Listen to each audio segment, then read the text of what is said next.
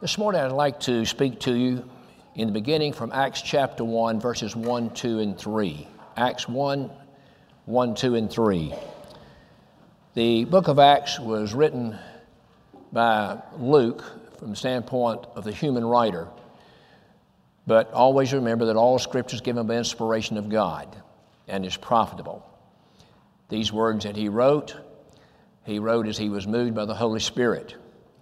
He says, "The former treatise have I made, O Theophilus, of all that Jesus began both to do and teach, until the day in which he was taken up. After that, he through the Holy Ghost had given commandments unto the apostles whom he had chosen, whom also he showed himself alive after his passion by many infallible proofs, being seen of them 40 days, and speaking of the things pertaining to the kingdom of God."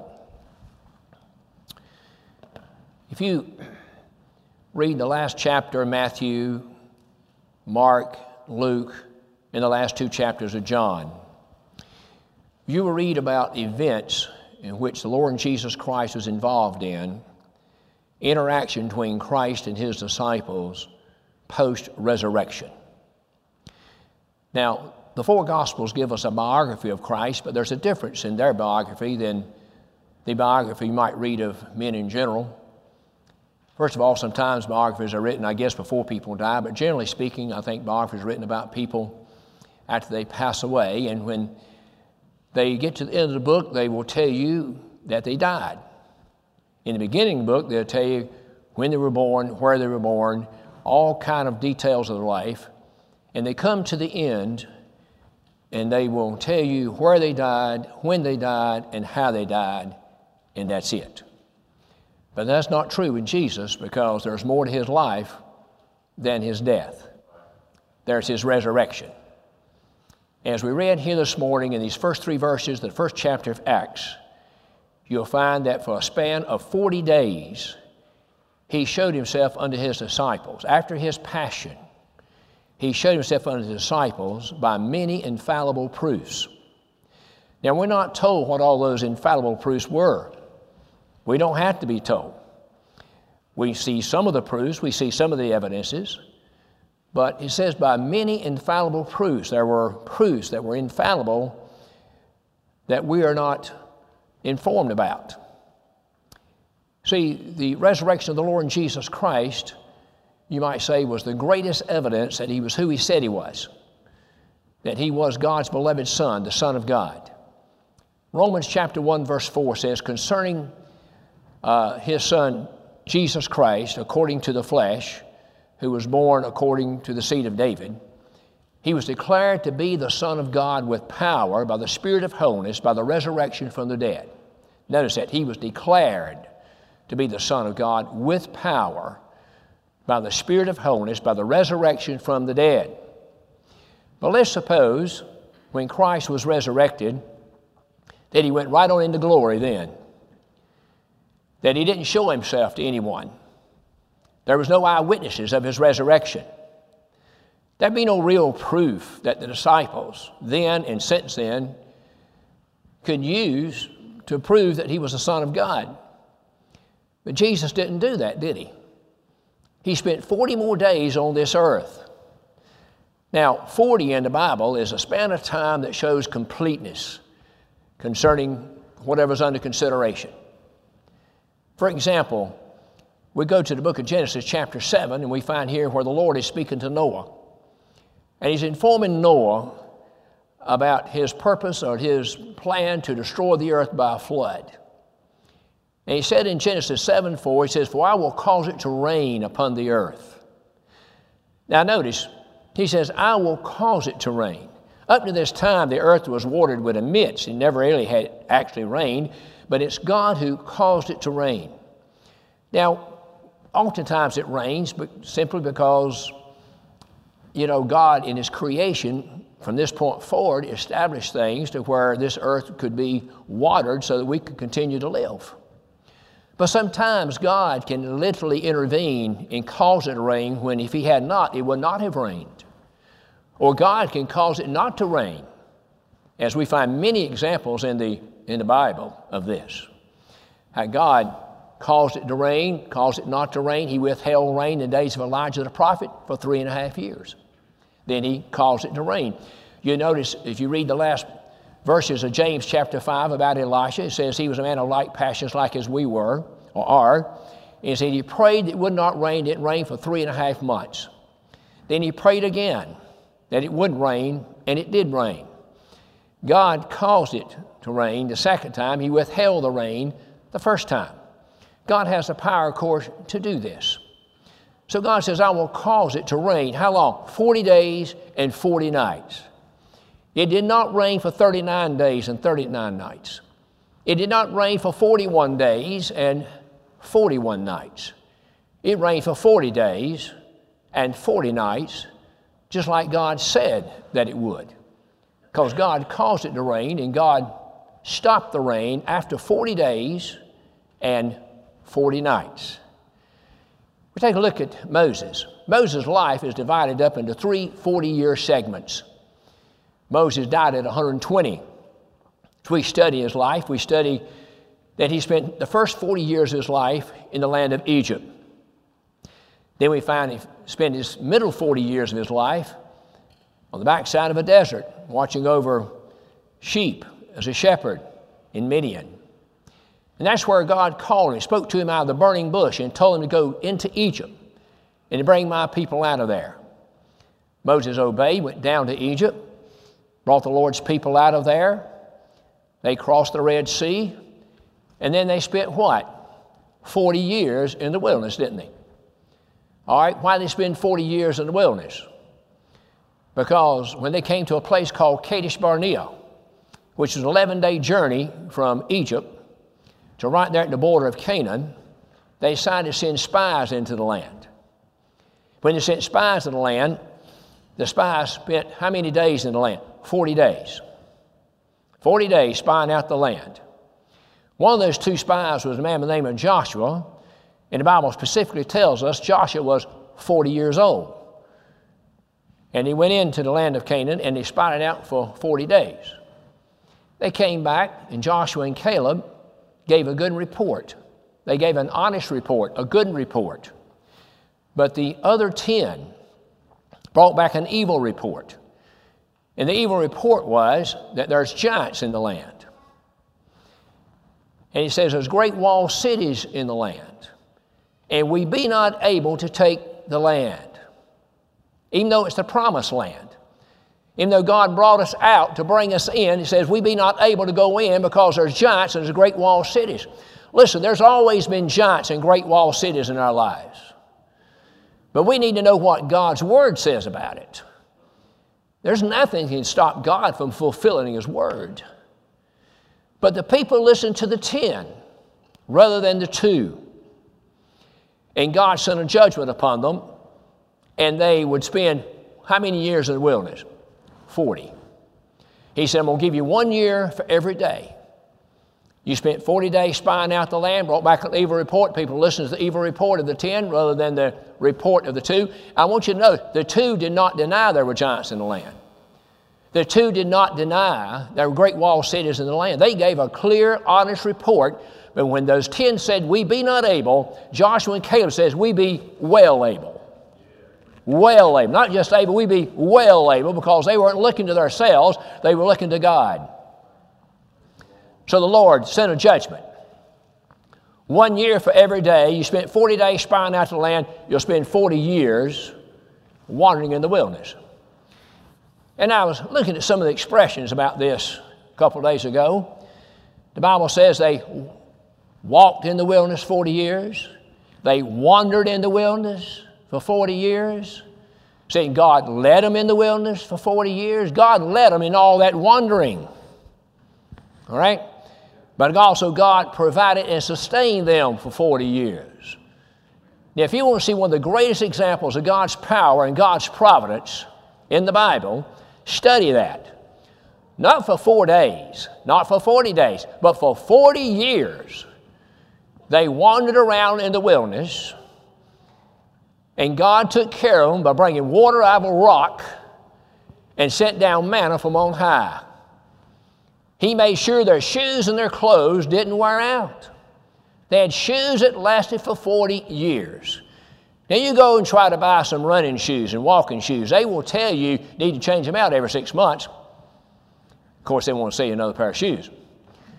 You need to change them out every 6 months. Of course, it depends on how much you use them, how often you need to change them out. I don't know of anybody that's using running shoes where they've been running in them for 40 years.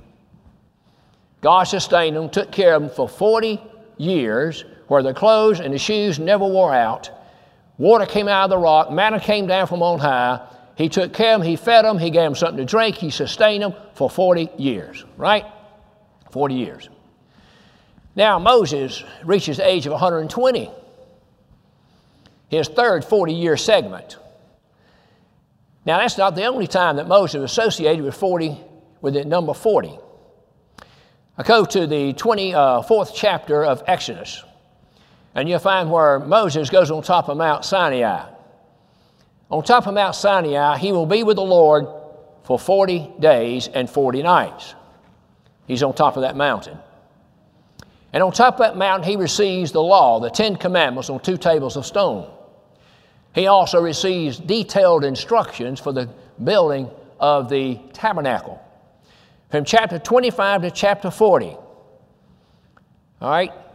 16 chapters, 25 to 40, is all details about the tabernacle.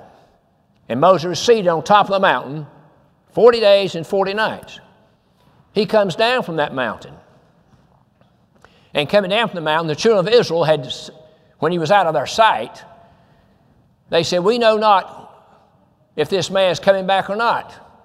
So that's when they got Aaron to make the golden calf. They took all the earrings and everything. I mean, they've just seen the 10 plagues in Egypt. They've just seen the Red Sea open up and allow them to come across dry shod without the loss of one. They've just seen the Red Sea go back together and destroy the entire Egyptian army, horses and chariots.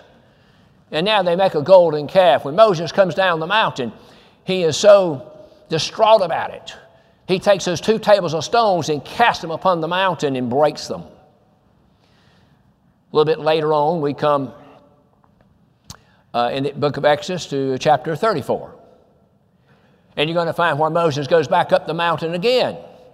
And the Lord told him to bring him 2 hewn stones up there. And then God wrote the 10 commandments again. The Bible says he wrote them with his finger. He took his finger and wrote 10 commandments in 2 tables of stone.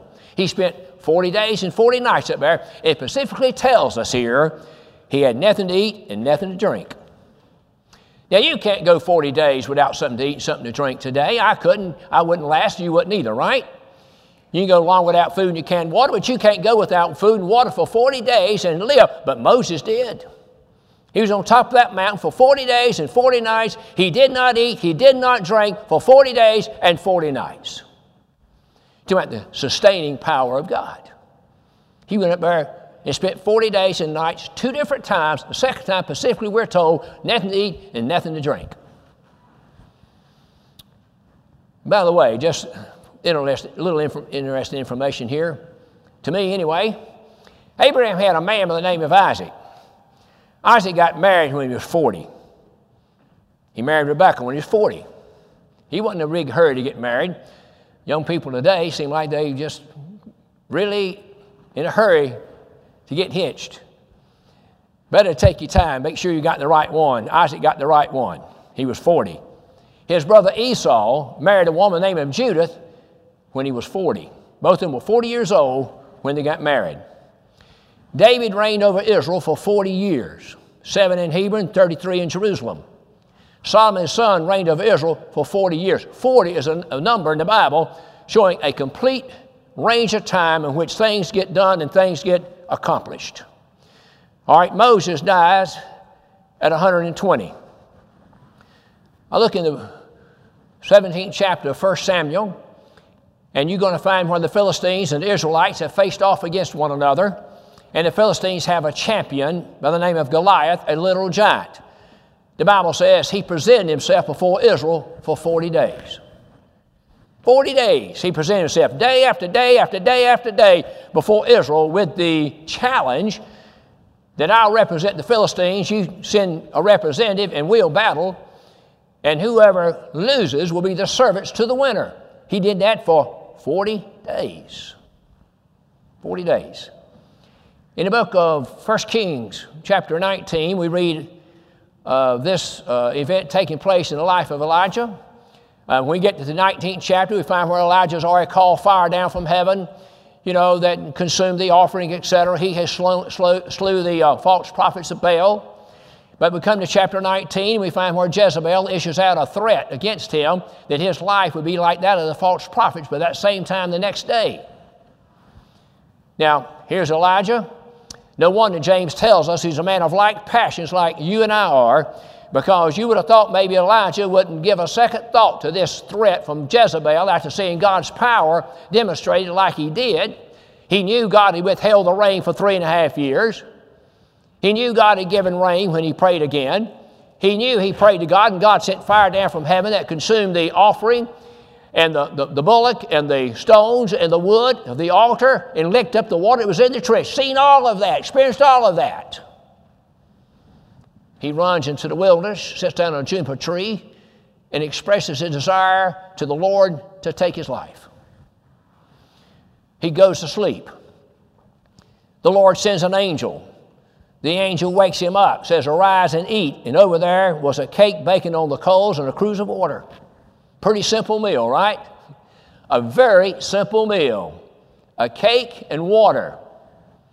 There's a lot of simple meals described in the Bible. You remember the case of Daniel and the Hebrew children? Whenever they were in Babylonian captivity, Daniel chapter 1, they're in Babylonian captivity. And we find where they had been separated. They were recognized as being exceptional people. Exceptional people. Even though they were the captivity, they were exceptional. And they were given a diet of the king's meat and the king's wine, the very best they had to offer in that day. But Daniel knew that was against the dietary laws of God, number one. Plus it had been a compromise, number two. He could have took the attitude, well, what choice do I have? I'm in captivity. I'm a prisoner over here. What choice do I have but obey the king? Well, he had a choice, and he looked to God. Now, that reminds me of something. In the Psalms, we find where David says, "The foundations be destroyed, what shall the righteous do?" And so I'm asked this question more lately than I have been in a long time. With everything going on around us, what in the world can we do?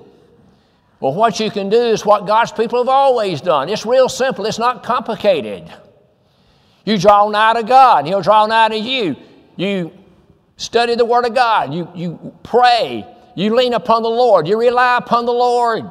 You commit everything to the Lord, knowing He's got all power both in heaven and earth, and He can shield you just like He told Abraham, "I am thy shield and thy exceeding great reward." And the wicked of this world are doing all they can presently and have been throughout history as far as that's concerned in destroying the foundations, my friend, that God has established in His Word. If a foundation is destroyed, we're in trouble, right? A building is no stronger than the foundation in which it rests. A foundation determines the size of the structure. It determines the strength of the structure. It determines the shape of the structure. The Lord ended the Sermon on the Mount that way. I'll get back to Daniel chapter 1, hadn't forgot it. Come over here to the 7th chapter of the book of Matthew. The Lord concludes the Sermon on the Mount like this: "He that heareth my sayings and doeth them, I liken to a wise man who built his house upon a rock. When the storm come, the rain came, the winds came, the house stood firm because it had a solid foundation underneath it.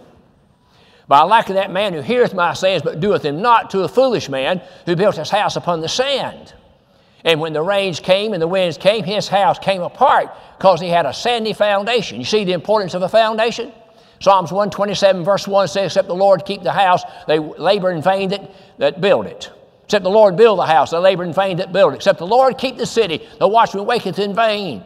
If the foundations be destroyed, what shall the righteous do?" We still got God to call upon, don't we? Has God gotten weaker? Has God gotten less concerned? I'm telling you, He's still God. God doesn't change. He's omnipotent, omnipresent, omniscient. And God, my friends, can intervene and overrule at any time, in any situation, and take care of it and take care of you. Don't ever forget that. Now, Daniel chapter 1. What did Daniel do? Daniel said, he went to the prince of the eunuchs, and he said unto him, he says, "Just let us have a diet of water and pulse for 10 days. Pulse was the seeds of peas and beans. That's what they were going to eat for 10 days. And all the rest of them was going to eat the very best of the king's wine and best of the king's meal. Whatever it was, they was going to have the very best, my friends, that came from the household of the king. After 10 days, when the examination took place, Daniel and the Hebrew children, their face and their countenance were much fairer, much more beautiful, more healthy than all the rest of them, and all they'd had was water and seeds. I'm telling you, that just wouldn't appeal to me.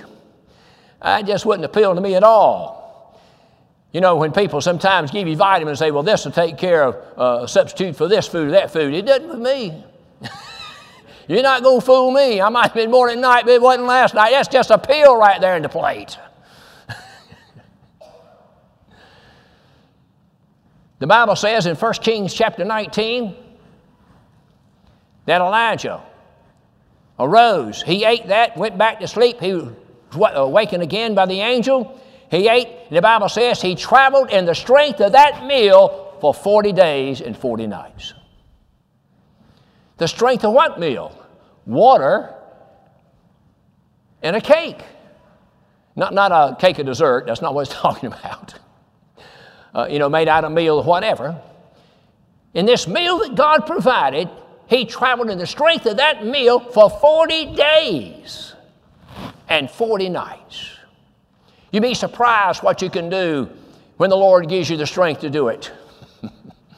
Oh, I'm telling you, I see every single day, I'm just too weak to face the challenges of life in my own. But when the power of God, my friends, I can face it.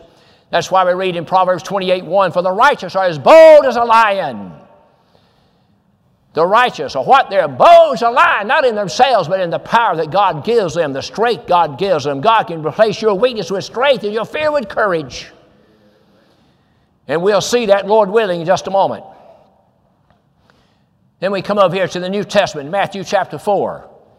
In the beginning of the ministry of the Lord Jesus Christ, right? He's baptized in Matthew chapter 3.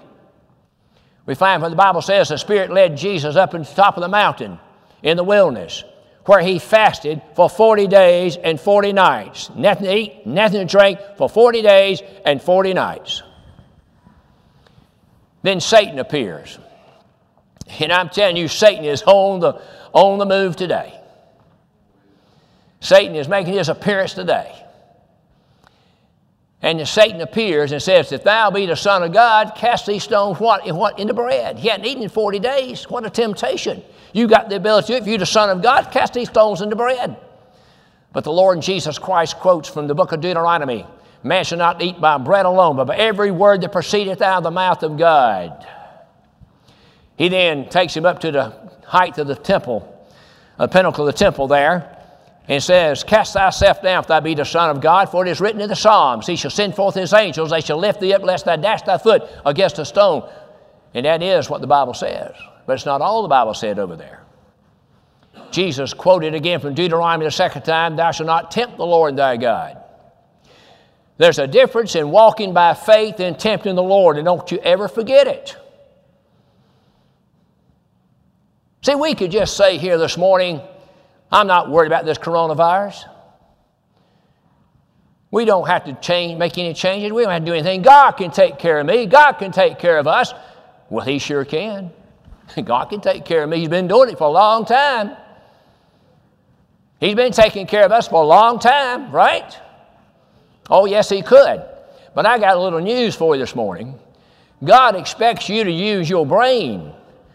God expects you to use your mind. He expects you to use your resources. He expects you to use your energy. He expects you to use your intellect. He expects you to use the information you have to do the best you can, and then he'll take care of you. Okay? So that's why we have what we have, our plan here at the church. That's how you need to have your own personal plan in your own personal life in this present time. God expects you to do the best you can with the information you have and then rely on him. I don't want you to forget that factor, because some God's people they've forgotten the trust in the Lord factor. They've forgotten the have faith in the Lord factor. But having faith in the Lord and trust in the Lord is one thing, tempting God's quite another. I've used this illustration before. We'll use it again here. I might have a long trip. Maybe I need to go to California, and I got to travel by car. And I take a look at my car and my tires. I say about 90% worn out. You know, I want to get every penny's worth out of it if I can before I make a change. I can say, well, the Lord take care of me. He can get me to California and back. Can he? Of course he can. But if I got the money to put on new tires, I better put on new tires. God expects me to put on new tires. If I looked and I see those tires are getting pretty bald and I got the money to put them on. Now, if I don't have the money and I've got to get out there, I can say, Lord, take care of me. Get me out there and back. I'd put them on if I had it, but I don't have it. And I'd trust the Lord to take care of me. But if I got the money to put them on there and I don't do it, I'm tempting God to say he can take care of me, get me out there and get me back. I hope you understand what I'm saying here. Now, he takes the Lord up to the top of the temple, shows him all the kingdoms of the world, top of the mountain rather, and says, if you'll just bow down and worship me, I'll give you all these kingdoms. And the Lord said for the third time, from the book of Deuteronomy, he said, thou shalt worship the Lord thy God, and him only shalt thou serve.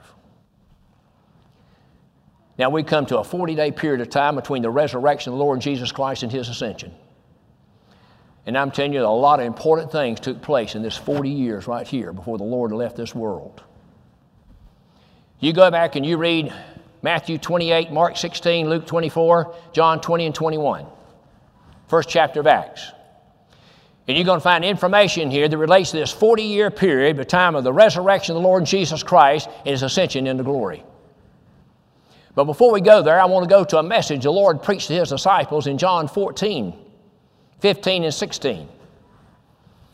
And in the 14th chapter of John, you're going to find where the Lord told his disciples, he says, in a little while you shall see me, but yet the world shall not see me. Remember that.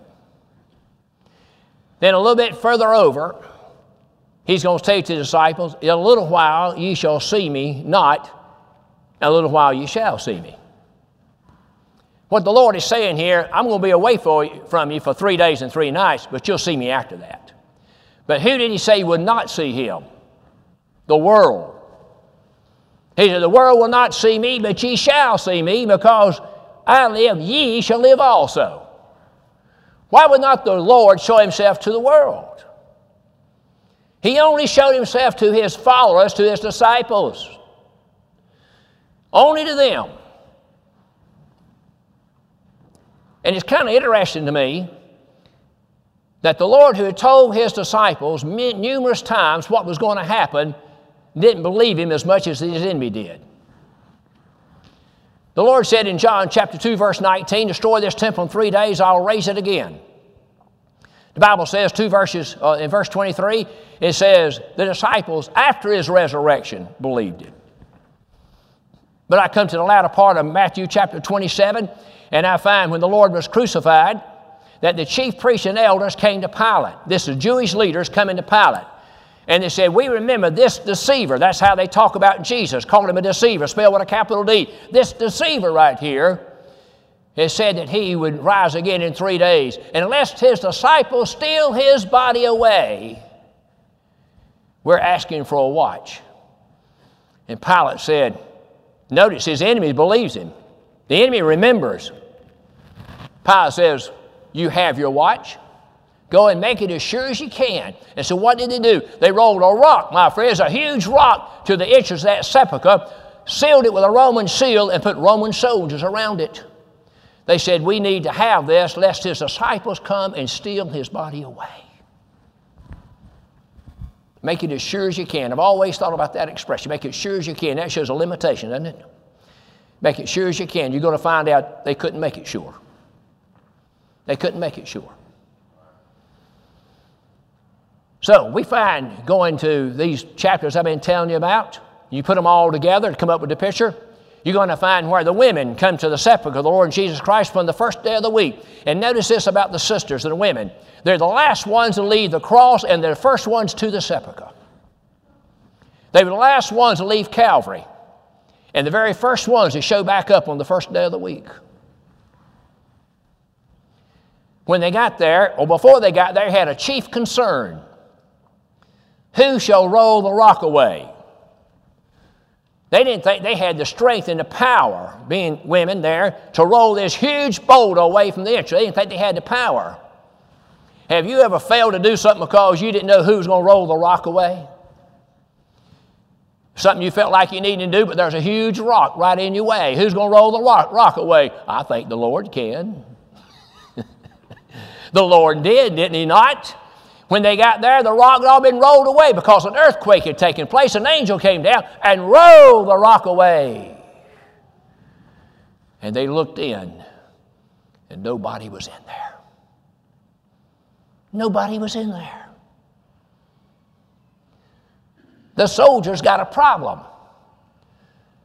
The soldiers were to watch that sepulchre. They had a Roman seal around it. They had to watch that sepulchre lest the disciples come and steal the body away. The Roman seal's been broken. The rock's been rolled away. The body is gone. But what was left? The napkin was left. The grave clothes was left. And so they take, and they don't go to Pilate. They don't go to their superiors. They go to the chief priest among the Jews with this problem. And the Jews paid them much money to say the disciples came and stole the body. That was a very poor story. How the disciples going to come steal the body when it's got when the stone's been, the sepulchre has a big rock, it has a Roman seal around it, and a soldier's watching this? How in the world are the disciples going to do that? They can't do that. And then the soldiers themselves wouldn't have stolen it because they're there to protect it from being gone. If anybody stole the body, they wouldn't have took the body out of the grave clothes and left the grave clothes. Grave robbers don't do that. But that's the best they could come up with. Best they could come up with. So you're going to find where Mary and this other Mary are going to go and they're going to tell Peter and John what they've seen. And Peter and John are going to run. Now, on the very day of the resurrection of the Lord Jesus Christ, He appears at least 5 different times to different ones on the day of His resurrection. And before the 40-day period of time is over, He's going to appear several more times to several other people. But I want you to notice the category of people that He appears Himself to. Let's go to 1 Corinthians chapter 15 in the opening verses. And you're going to find what Paul said. Remember how we preach the gospel unto you, wherein you stand, where you receive, wherein you stand, whereby you shall be saved. You keep in memory what we preached unto you. Remember, first of all, how we preach how Christ died for our sins according to the Scripture. How Christ was buried and rose again the 3rd day according to the Scripture. And he's talking about the Old Testament Scripture. The Old Testament Scripture had prophesied and taught about the death, burial, and resurrection of the Lord Jesus Christ. And then he says, after His resurrection, He was seen. Who was He seen of? He was seen of the apostles. He was seen of Peter. He was seen above 500 brethren at one time. He was seen of James. Then He was seen of all the apostles. And last of all, He was seen of the apostle Paul, who was one born out of due time. Do you notice that list of people? Kind of interesting. Here in 1 Corinthians 15 and also in Luke chapter 24, you're going to find where we're told in both places that Peter saw Him, but we're not given any details. We're not told when he saw Him, how long he saw Him, what he said to him, or anything. We're just told 2 different times that He showed Himself to Peter. So we come back to John chapter 20, and the very first person He shows Him to is a woman named Mary Magdalene. Now, each of these things could be used for the entire sermon, but I'm going to just kind of collect them together here for you if the Lord will bless me. Mary Magdalene. The Lord had cast 7 devils out of Mary Magdalene, and she loved Him, and they came early on the first day of the week while it was still dark. This reminds me of a couple Old Testament scriptures. We look in Proverbs 8 and 17, and Solomon the wise man said this, I'll love them that love me, and they that seek me early shall find me. Who finds the Lord Jesus Christ experientially? Those that seek Him early. Early in the day, early in your life. You know, Ecclesiastes 12:1 says to the youth, remember thy Creator in the days of thy youth. If you're going to seek Him early, He's got to be on your mind when you rise from sleep, right? When you get up in the morning, He's got to be on your mind so you can seek Him early. Seek Him early in prayer. Seek Him early in meditation. Seek Him early in the reading of the Word of God. And the promise is, he that seeketh me early shall find me. And I love them that love me. Those who seek the Lord early is a great evidence they love the Lord. Mary Magdalene loved the Lord. And early the first day of the week, she comes there. Psalms 30 and verse 5, weeping may endure for the night, but what comes in the morning? Joy. Weeping may endure for the night. I'm telling you, we all have those weeping seasons. We all have those night seasons, but I can assure you, morning's coming. Weeping may endure for the night, but joy cometh in the morning. Mary Magdalene looked then, there's nobody in there. And then we find where she turned around and all of a sudden Jesus was just standing there. She thought He was the gardener. He's in a glorified body. She thinks He's the gardener. And she says, tell me where you've laid Him. If you'll go, I'll go there. If you'll tell me, I'll go there. Then Jesus called her name, Mary. She then instantly recognized this was not a gardener. This was a Savior. This was the Master. Here's Jesus. He's not in that grave. He's right here. And then the Lord told her something a lot of people think is kind of strange. The Lord said unto her, touch me not, for I have not yet ascended unto my Father. See, this is the first day of His resurrection. He's got 40 days He's going to be on this earth. There's going to be other opportunities, Mary. There's something else I want you to do. I want you to run and tell the disciples. You got a message. Go and tell the message. And you tell the disciples that I go to my God and your God, and I go to my Father and your Father.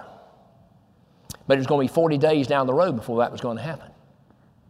And then we come to Matthew chapter 27, you're going to find where Mary and another Mary meet the Lord Jesus Christ. And on this occasion, He allows them to fall down and to embrace Him and to worship Him.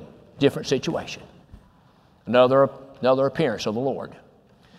The Lord is not showing Himself to Pilate, not showing Himself to Herod, not showing Himself to chief priests, scribes, and elders, not showing Him to all the religious leaders. He's showing Him to the common people, to those who loved Him and followed Him and ministered to Him while He was living before going to the cross. Okay, you got Mary, you got the two Marys, you got Peter. And then we find the Lord comes in John chapter 20 and verse 21. He comes to a place where the disciples have met behind closed doors. Notice the reading here. The disciples have met behind closed doors for fear of the Jews. I think I can understand that, I believe. Here's somebody you've been with for about 3 to 3.5 years. You've heard him teach. You've heard him preach. You've seen him do the miracles. But you also saw the Roman soldiers come and take him out of the Garden of Gethsemane. You also saw him, being buffeted and treated without mercy, just treated very cruelly. And then you've seen him go to Calvary, and you've seen him crucified between two thieves. And you've been walking with him and following him for 3.5 years. I can understand why they're afraid. They're behind closed doors for fear of the Jews. And then you can go to Luke chapter 24, as well as John chapter 20 right here. And you'll find where the Lord appeared in their midst. Notice what didn't happen. Jesus did not knock on the door. Jesus did not knock on the door like Peter. Remember Peter in Acts chapter 12? When Peter was released from prison, when God delivered him out of prison, he went to where the church had been meeting, praying for him, and he's knocking on the door, and a damsel by the name of Rhoda comes to the door. She recognizes his face, but she don't let him in. Peter can't get in unless they let him. Jesus can get in, and he did. And he did. He's standing there in the midst. He just went right through a closed, locked door, stood right there in the midst. You wonder what he said to him. He said, peace be unto you. You know, there's a place for reproof. There's a place for rebuke. You know, Paul told Timothy, yes, and in season, out of season, preach the word. He said, reprove, rebuke with all long suffering and doctrine. If you read the Bible like you ought to, you're going to read verses that's going to reprove you, rebuke you, and correct you. And if the pastor's what he's supposed to be, over time, there will be messages of reproof, rebuke, exhortation, and correction. But there's a time and place for everything, and this was not the time for reproof and rebuke. They are fearful, and the Lord says, peace be unto you. Let's look at what's the last thing Jesus said to those disciples before he went to Calvary. You go back to the last verse of John 16, 16 and 33. The Lord Jesus Christ said, the words that I have spoken unto you, I have spoken these words unto you, that ye might have peace. In this world ye shall have tribulation, but be of good cheer. I have overcome the world. Now, you'll just let that saturate. Let that soak down your mind just for a minute. The Lord says, the things I have spoken unto you, I've spoken that you might have peace in these words. Well, if you're going to have peace in those words, you got to be familiar with them, right? You got to read these words. He said, now in the world you shall have tribulation. He says, but now be of good cheer, because I overcome the world. And if he overcame the world, we overcome the world through him. You see, he's our representative. The last thing he says to them concerns peace. Go back a little further, John 14, 27. And the Lord Jesus Christ said, my peace I give unto you, my peace I leave unto you. The Lord is the Prince of Peace. And he says, I'm going to leave my peace with you. The words I've spoken to you, I've spoken to you that you might have peace. And now the Lord appears to the 10. There's 10 here now. There was 12. Judas Iscariot's not one of them. And there's somebody missing. There's always somebody missing. To the discouragement of the pastor in the church too, there's always somebody missing. I just look for the day when I look out there and I say, I'm not believing this. I just cannot believe what I'm seeing. But everybody is actually here. What, you reckon that day will ever happen? I hadn't given up, Brother Junior. Somebody's always missing.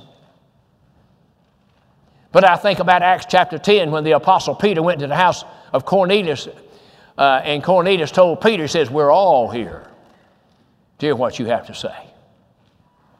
Somebody's missing. His name is Thomas. So there's 10 disciples here. The Lord said, peace be unto you. He says, for as the Father sent me, so I send you. And may the Holy Spirit abide on top of you. And he says, second time, peace be unto you. Now, he didn't say, may you have peace. He said, peace be unto you. He commanded peace to be unto them. Just like he commanded peace when the disciples were in that ship in the storm at sea. Remember that? You can find this recorded over here in the 3rd and 4th chapter of Mark. You'll find where the disciples are in the ship and Jesus Christ is asleep in the bottom of the ship and there's a great storm and the disciples are greatly afraid. And they call upon the Lord and said, Lord, carry us not that we perish. And then the Lord rebuked the sea. And here's his words, peace be still.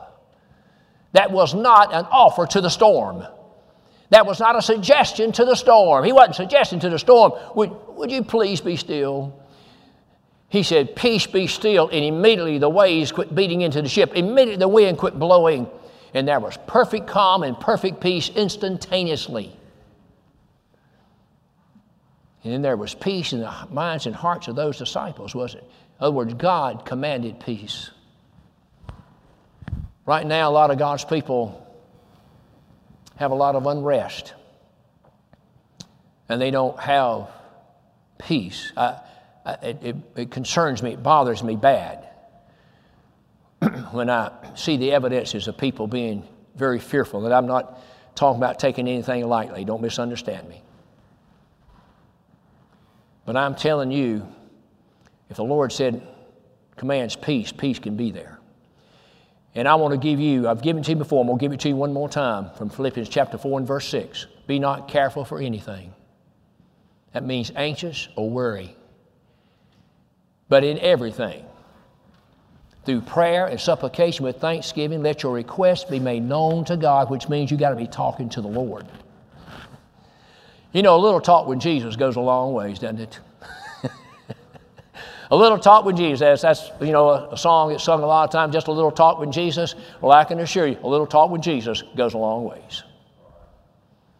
Let your request be made known unto God, And the peace of God that passeth all understanding shall keep your minds and hearts through Him. Then he says, think on these things, those things which are honest, of good report, virtue, etc., etc. Think on these things, knowing of whom you have heard these things, learned these things. And it says, then the God of peace shall be with you. The God of peace that gives you the peace of God that passeth all understanding. Those disciples were behind closed doors. They were fearful of the Jews, and Jesus appears in their midst. They got the presence of Jesus Christ, and Jesus said, peace be unto you. And instantaneously, my friends, the disciples were glad when they saw Him. The Lord, you go to Luke chapter 24, and you're going to find where the Lord said, look, my hands. He says, look upon my feet. And here's something somebody might say, well, you know, Brother Lawrence, it does not say anywhere in the Gospels that they ever pierced the feet of the Lord Jesus Christ. And you're right. It doesn't. But it sure tells us that in Psalms 22:16. It sure tells you that in Psalms 22:16. He says, for they've pierced my hands and my feet. And why would the Lord ask them to look at His feet if nothing out of the ordinary had ever happened to them? Every once in a while, you have to use something called common sense and reasoning. And the 22nd chapter of Psalms, 22nd Psalms, will tell you things about the sufferings of the Lord Jesus Christ you will not read about in Matthew, Mark, Luke, and John. But you read about them in Psalms chapter 22. He said, behold my hands and my feet. Now somebody missing, remember who I told you, Thomas is missing from this meeting. 8 days later, the Jews behind closed doors once again, and the Lord appears in the midst. Again, He doesn't knock. He don't ask for permission to come in. He's just there. And this time He singles Thomas out. He says, Thomas, you know what the disciples went and told Thomas? Says, Thomas, we've seen Him. We've seen the Christ. He's resurrected. We've seen Him. He said, except I see the nail prints in His hands, and take my fingers and thrust them in the nail prints of His hands and also into His side, I will not believe. The Lord singles them out and says, Thomas, behold my hands and my side. Thomas didn't have to do it. Thomas says, my Lord and my God. And that's when the Lord said, because thou hast seen, thou hast believed, but more blessed is he that hath not seen and yet hath believed. The disciples here, for the second time, view the risen Lord. Real quickly, you go to John chapter 21, and this is when Peter and 6 other people, 7 altogether, there's Peter, James, and John, Nathaniel, and 3 more here that go fishing. And the Lord appears to them on the shore. Remember, they caught nothing, fished all night long. And the Lord spoke unto them. The Lord is on the shore, and by the way, He's got a fire and He's got fish, and He's got a meal there. They ain't caught a thing. They're fishing at night. They ain't caught a thing. And the Lord says, cast your nets on the right side. Now, brother, it's when we do things the right way. We cast our nets on the right side, we expect to catch something. And when they did, they caught 153 fish of such great size and quantity, yet the net did not break. And then the Lord told them, says, come and dine. You know how John's gospel starts out in John chapter 1? The Lord says, come and see. In John chapter 7, He says, come and drink. In John chapter 21, He says, come and dine. Before you can drink and before you can dine, you got to come and see. If you expect to dine and drink at the Lord's table, you got to come and see. That's the first thing. You got to come and see. He tells them, come and dine, and they came to the shore. And that's when the Lord Jesus Christ asked Peter 3 times if he loved him. Peter, you lovest thou me more than these? He said, Lord, thou knowest that I love thee. He asked him that 3 times. He denied the Lord Jesus Christ 3 times. Now the Lord pulls a confession out of him 3 times. Asked him 3 times if he loved him. He said, thou knowest I love thee, Lord. He said, feed my lambs, feed my sheep, and feed my sheep. And then the last thing you find the Lord doing is telling His disciples to go and teach all nations, baptizing them in the name of the Father and the Son and the Holy Spirit. And lo, I'll go with you always, even to the end of the world. And after He gave them that commandment, we find the Lord ascends from this earth right into heaven. And now those apostles, those disciples, they have, without a shadow of a doubt, they have interacted with the resurrected Christ. They have seen Him. They have touched Him. They've interacted with Him. They've dined with Him. There can be no question. He is the resurrected Christ, and that, my friends, gave them the power to go forward in the book of Acts proclaiming the gospel of the Lord Jesus Christ, and that's been exactly the theme of gospel preaching for 2,000 years, the death, the burial, and the resurrection of the Lord Jesus Christ. No resurrection, we have no hope.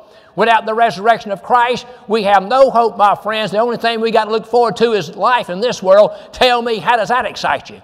Tell me, how does that excite you this morning? You know, the longer you live in this world, the more misery you see, right? The longer you live in this world, the more difficulties you see, and problems you see, and misery you see, and corruption you see, all these kind of things. And the longer you live, brother, the more and more and more in your desire, in your heart, I believe the desire is there. I'm about ready to get out of this mess. I'm about ready to get out of this mess. And when the Lord comes again, He's going to take me out of this mess. And if I fold my arms in death, my friends, before that happens, there are things that happen in this world that's worse than death itself. I firmly believe that with all of my heart. When I draw my last breath, you know what the next thing I'm going to realize? I'm going to be in the glory world. I'm going to be right there in the presence of the Lord Jesus Christ. I'm going to be in His everlasting arms. I'm going to see the Lord's face for myself. I'm going to see the Savior, my friends, that I've looked for so long in this world to see. I'll see Him with my eyes instead of an eye of faith. Now, I thank God He gave me the eye of faith to see Him. I thank God for that. But I'm looking forward to my eyes shall behold Him and not for another. And then I'll praise Him eternally forevermore without any interruption from anything. What we got, Brother Junior? 146. Hymn 146.